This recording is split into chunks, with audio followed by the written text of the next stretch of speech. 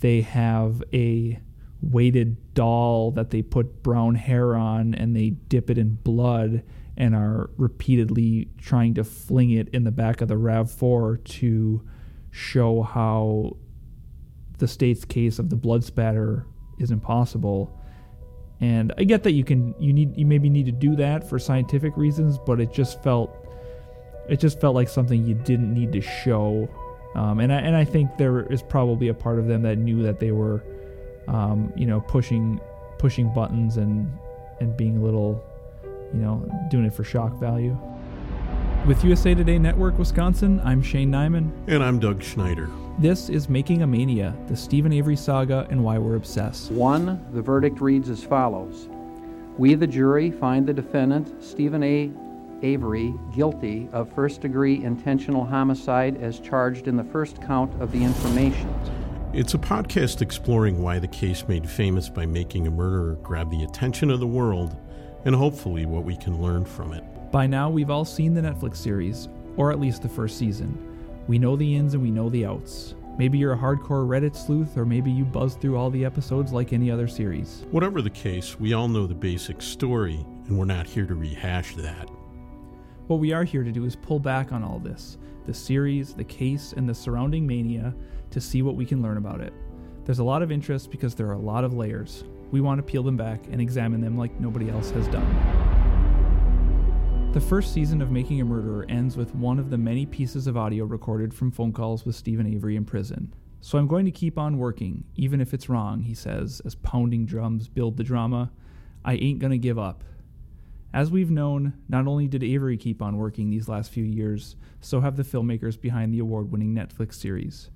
And now, finally, we're able to see what they've been up to. Nearly 3 years have passed since the release of Making a Murderer, which turned what was once just a well-known and controversial case in Wisconsin into a worldwide phenomenon. The story of the 2005 murder of photographer Teresa Halbach in Manitowoc County was as talked about as any TV show or criminal case in years.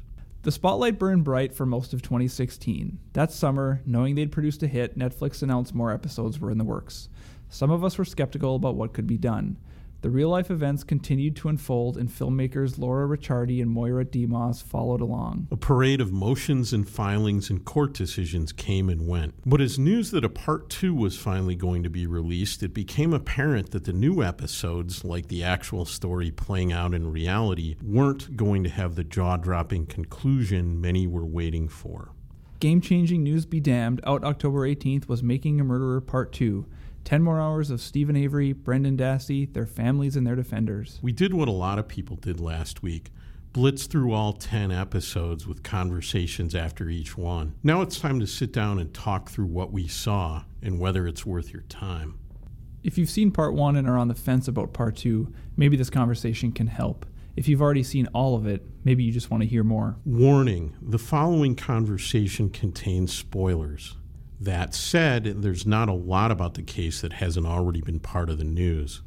So if you followed the updates on these cases and the efforts from Avery's lawyer Kathleen Zellner, there's not a lot you don't know. So Doug, you and I were locked in a room for 10 and a half hours. How did Part 2 compare to your expectations? Depends who you are. If you haven't been following the case and you expected the first season's level of drama, you're likely to be disappointed. I know several of my friends have been. I also think you'll be at least somewhat disappointed if you view the trailer as a solemn promise from Netflix. It hinted at lots of new information. Revealed was the word that was used, and relied on some visuals that don't mean much in the actual season. Zellner firing a pistol is one example. As I wrote in our first online story, reframed would have been a more accurate word than revealed. Framing in the context of this story is important, but I don't know that what happened in the series rose to the level of what was promised in the trailer. I went into Part 2 with a pretty specific set of expectations and some hope that they would be exceeded. I knew that we were going to get a lot of Kathleen Zellner, who was going to be driving the Avery story. I knew we were going to follow what was going on with Dassey and his attempts to get out. And then I also expected to see a lot of the Avery family, especially his parents, who are getting up there in age, and still waiting for their son to come home. And so, as odd as it is to say, this second season was pretty much what I expected. We'll talk about this more later, but bottom line is that the filmmakers set the bar extremely high with season one. They had more than a decade's worth of material to work with. This time they've got less than 3 years, and very little has changed significantly in the case. The protagonists, for lack of a better word, remain in prison. Season 2 did, however, contain some surprises. You get to go first this time. What, for you, were the biggest of those surprises? As far as the surprises that I'd hoped for, they really didn't come. We got a lot of the sort of CSI side of what Zellner was doing with her forensic testing. But as far as things I didn't see coming, there really wasn't a lot. I was a little surprised that Kathleen Zellner went all in on her alternative suspects, many of which were characters we had seen in the first part, one of them being Ryan Hilligus, the former boyfriend of Teresa Halbach, and more surprisingly, the two members of the Avery Dassey clan, Bobby Dassey, which is Brendan's brother, and Scott Todick, which is Brendan's stepfather. We knew that they were having fingers pointed at them in real life and mentioned in motions, but I was surprised that the series went there. Yeah, and up until this point, they'd pretty much been limited to online prosecutors making YouTube videos or commenting on Reddit forums. The thing that really surprised me was the strength that Zellner put behind some of her pronouncements. She'd say, "We've just proven this" at the end of an episode, and my reaction was kind of, I haven't sat through an entire homicide case for a while, and you've clearly created a possibility of reasonable doubt if you're arguing this in front of a jury, but I don't know that you've proven anything. And then some of the elements of the conclusion, her conclusion, and this is something that I'm not going to reveal in the episode, I'd always wondered if the case was sort of two problems operating independently of each other, but I hadn't envisioned it the way she says it happened, and the possibility that she creates is extremely interesting. In terms of making a murder as a work of television, the production, the editing felt a lot more choppy and disorganized than the first season. They're trying to weave two very separate story threads together, which is going to be a challenge for anyone. Demos and Ricciardi producing part one as a filmmaking debut was kind of like Harper Lee writing To Kill a Mockingbird as a first novel.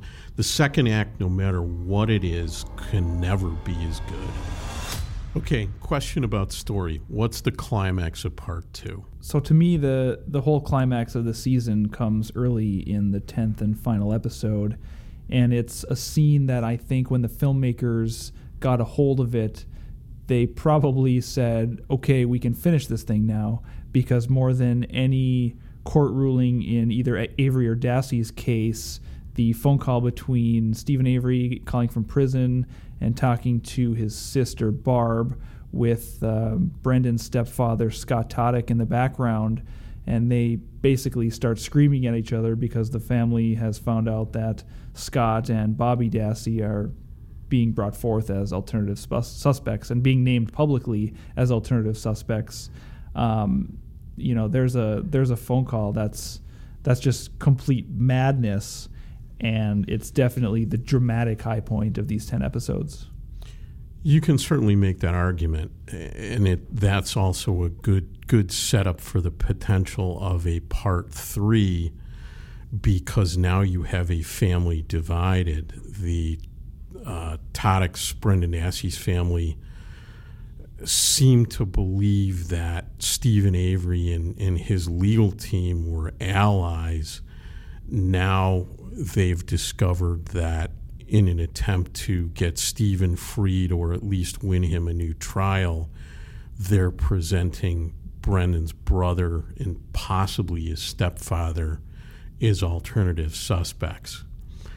The part where the series kind of peaked for me, and I basically said, okay, this is over, this is a key moment, is when Stephen Drizin observes that if the Dassey team doesn't win a particular appeal, that Drizin, will be dead by the time Brendan gets out of prison. Drizin would be, I think, 87 or 88 when Brendan is first eligible for parole, which is not to say that he's guaranteed to get it. That'll probably be a very political debate at the time. And Dassey would be 59. And at the moment that Drizin makes that observation, you realize that as much as so many people want this kid, it's hard to see him as anything but, even though he's now in his late 20s. They want to see him get a chance to let people determine if he really was involved. You know, he's basically toast in terms of having a chance to have his case reconsidered. Prosecutor Ken Kratz, when we interviewed him for the podcast, insisted that the Dassey interrogation was legit because Brendan entered the interrogation room as a witness and turned himself into a suspect by stating details of the crime. It still offends me that a 16-year-old with an IQ of 80 had no one in that room looking out for his interests, no attorney, no parent, and the state thought that was okay. You talk about whether or not Brendan gets out. It's odd to think of, put yourself in his mother's shoes. If he does get out, it now looks like it could be at the expense of her husband and her other son. That's a pretty horrible situation to be in. Okay, what did you think was the low point of the 10 episodes of Part 2? It depends what you mean by low point. The most jarring moment for my senses was the use of a mannequin wrapped in what appeared to be electrical tape and weighted down, being repeatedly tossed into the back of a Toyota RAV4 like the one that Teresa Halbach had been driving, as a means of trying to see how blood would spatter in such a situation. My initial reaction was that was over the top, but if the filmmakers are being honest and showing you the story as it happened, they needed to show it, maybe just not so much. Yeah, and it was also oddly timed in the season. And in the first episode, they sort of shoehorn in this maybe 10-minute segment where they're showing more clips of Teresa when she was alive and talking with some of her college friends and people who knew her.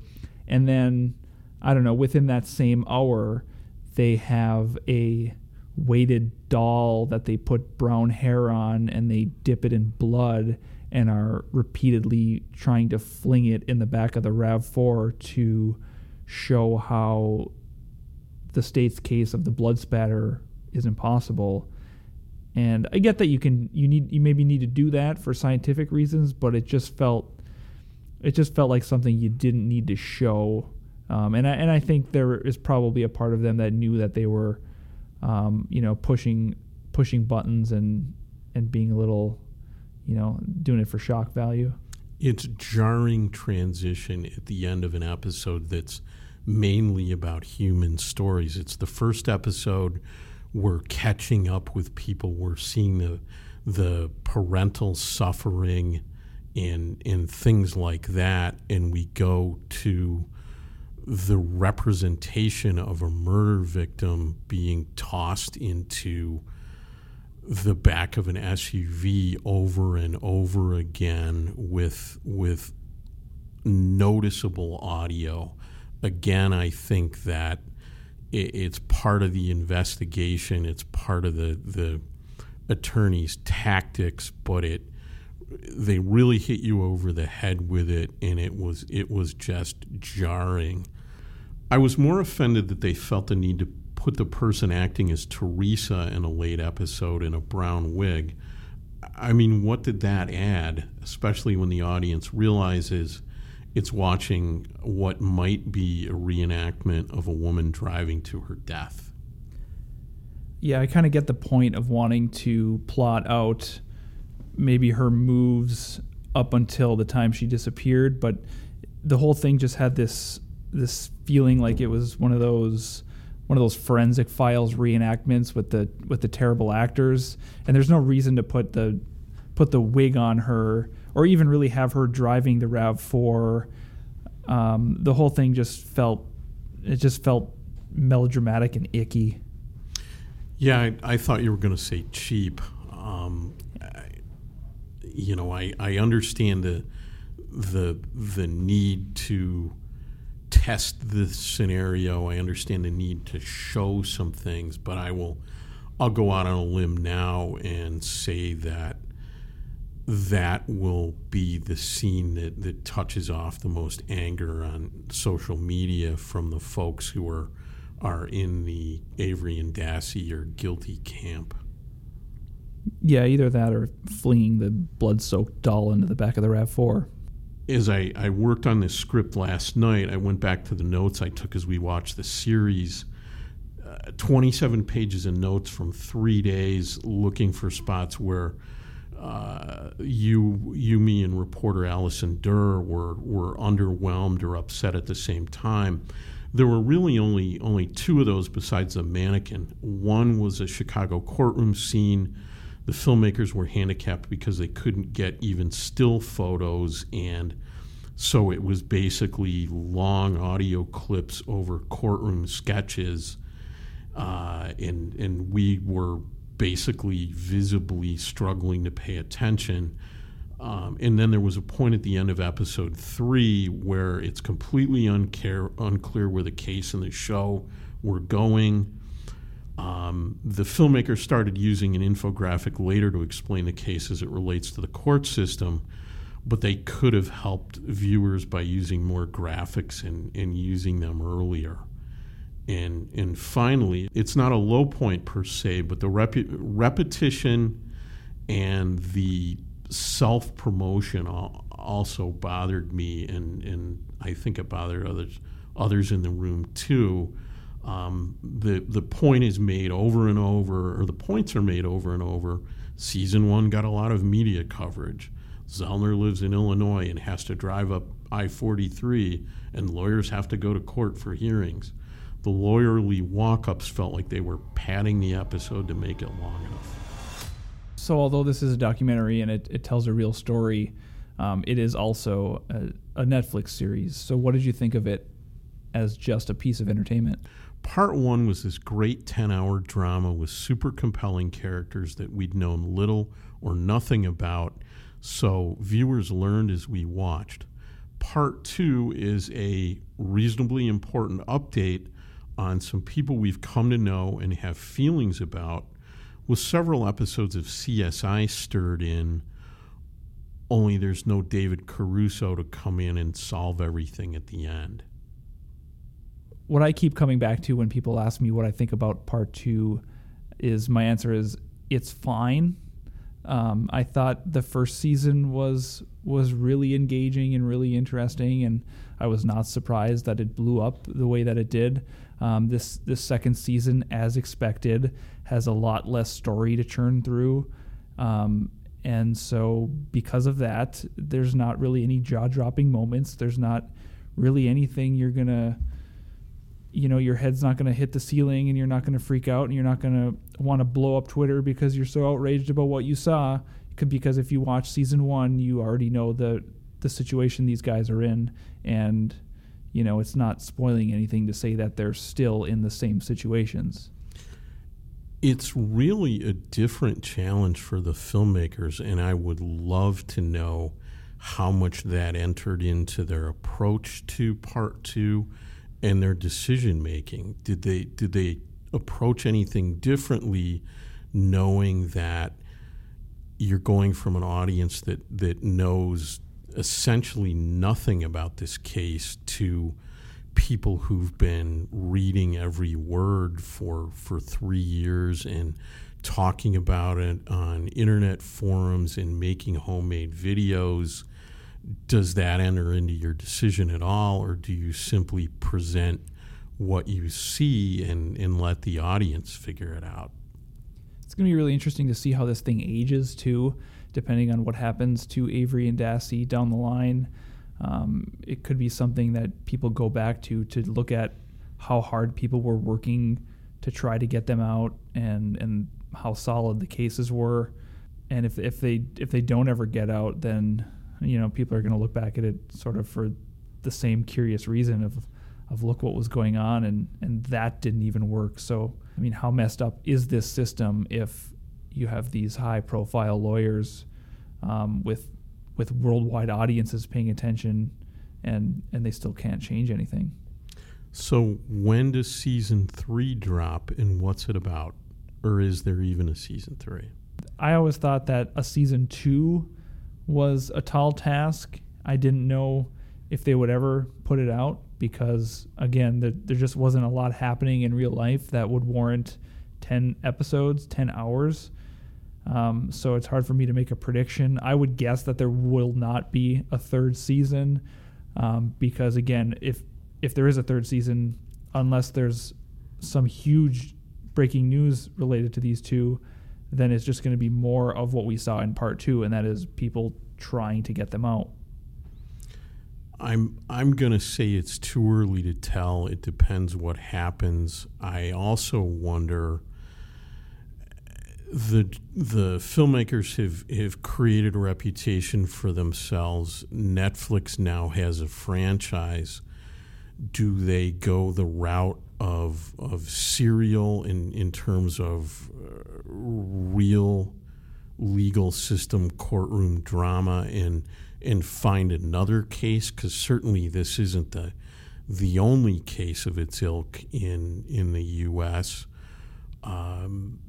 True Detective, where the first season was about one case in Louisiana and the second was about one case in California. Yes, it's fictional, but it gives them some room to move. If I'm Netflix, I want to keep Demos and Ricciardi producing content for me rather than somebody else, because they're in demand as documentarians, and I've got to believe that somewhere some ratings obsessed network exec is going, hey, let's get these two to do our nighttime crime drama, and the audience size will be through the roof.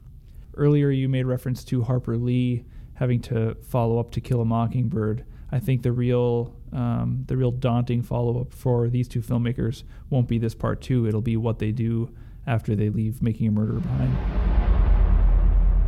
One of the episodes we did when we first were doing the podcast was exploring whether Making a Murderer is a work of documentary and or a work of journalism.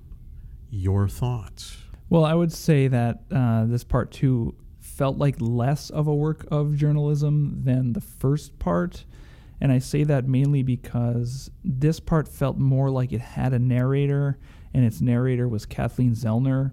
She seemed like always the center of attention, and I know she was only the focus of the Avery side of the story and not the Dassey pieces or always what was going on with the Avery family.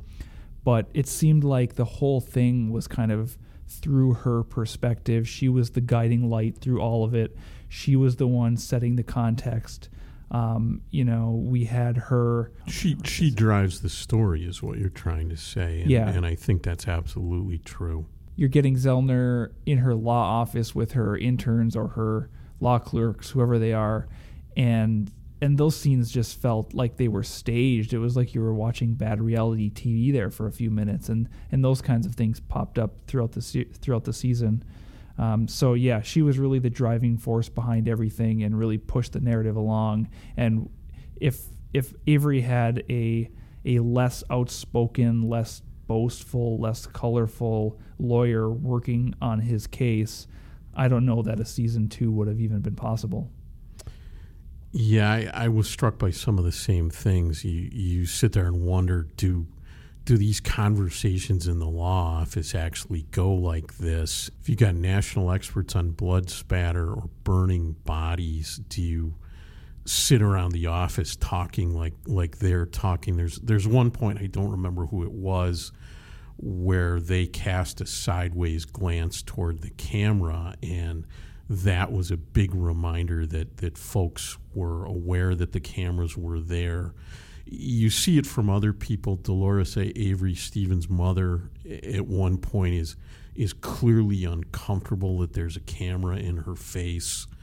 Alan, his father, at one point is swearing because he's being filmed at the end of a tough day, and he's tired, and he's hungry, and the last thing he wants to be on is on TV. That comes across as real. To the question of documentary, I'm going to try and hearken back to what our TV experts from the previous episode told us. I think they'd say it's documentary in the sense that the things we see actually happened.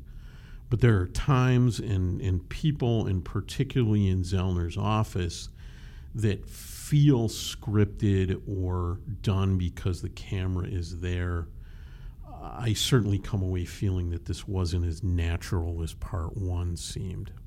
Yeah, you have also scenes not just in the office but also in the car. I remember there being a lot of parts where Zellner was being driven around, and you can tell that they said, okay, let's all have this conversation right now that explains what we're doing, why we're doing it, what the results are going to indicate, so that the viewers know what's happening. It's sort of a double-edged sword, though, because as we're watching and talking about it, there were times when we say, this show really needs a narrator to help us understand. It needs Sarah Koenig in Serial periodically pulling back and applying context and saying what she's thinking. But then when we see some of those scenes, Kathleen Zellner in the role of narrator, for lack of a better terms, they feel sometimes awkward and scripted. So let's go back to our earlier question. Should you watch Making a Murderer Part 2? Short answer, a qualified yes. You should watch it if you're interested in how the key people have changed over time. You should watch it if you haven't been following media coverage of the case. If you're okay with learning maybe more than you want to know about forensics, then yeah, you should watch it. Better yet, you should watch it because it's an important work that uses an actual case to raise some really difficult questions about class and about the American justice system. But yes, it's worth watching.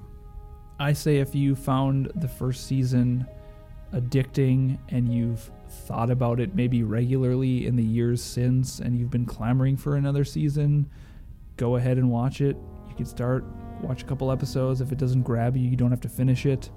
But I would say if you only have had casual interest and you thought the first season was fine and maybe you were partially outraged by it, I don't think that there's a real necessity to go check out season 2.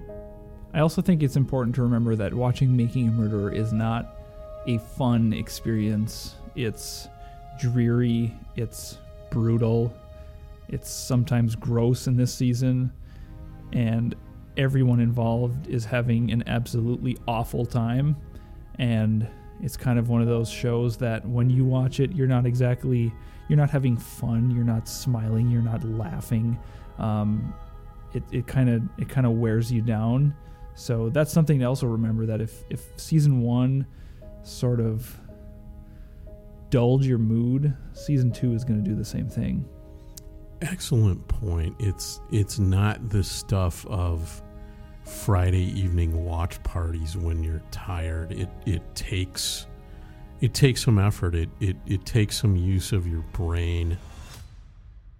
Learn more about this podcast, Making a Murderer, and the cases of Stephen Avery and Brendan Dassey at postcrescent.com. Our journalists have been reporting on these topics for years. And don't forget to subscribe, rate, and review us on iTunes. Making a Mania is written and produced by Shane Nyman and Doug Schneider. William Glasheen recorded and edited the podcast. Audio comes from the USA Today Network Wisconsin Archive.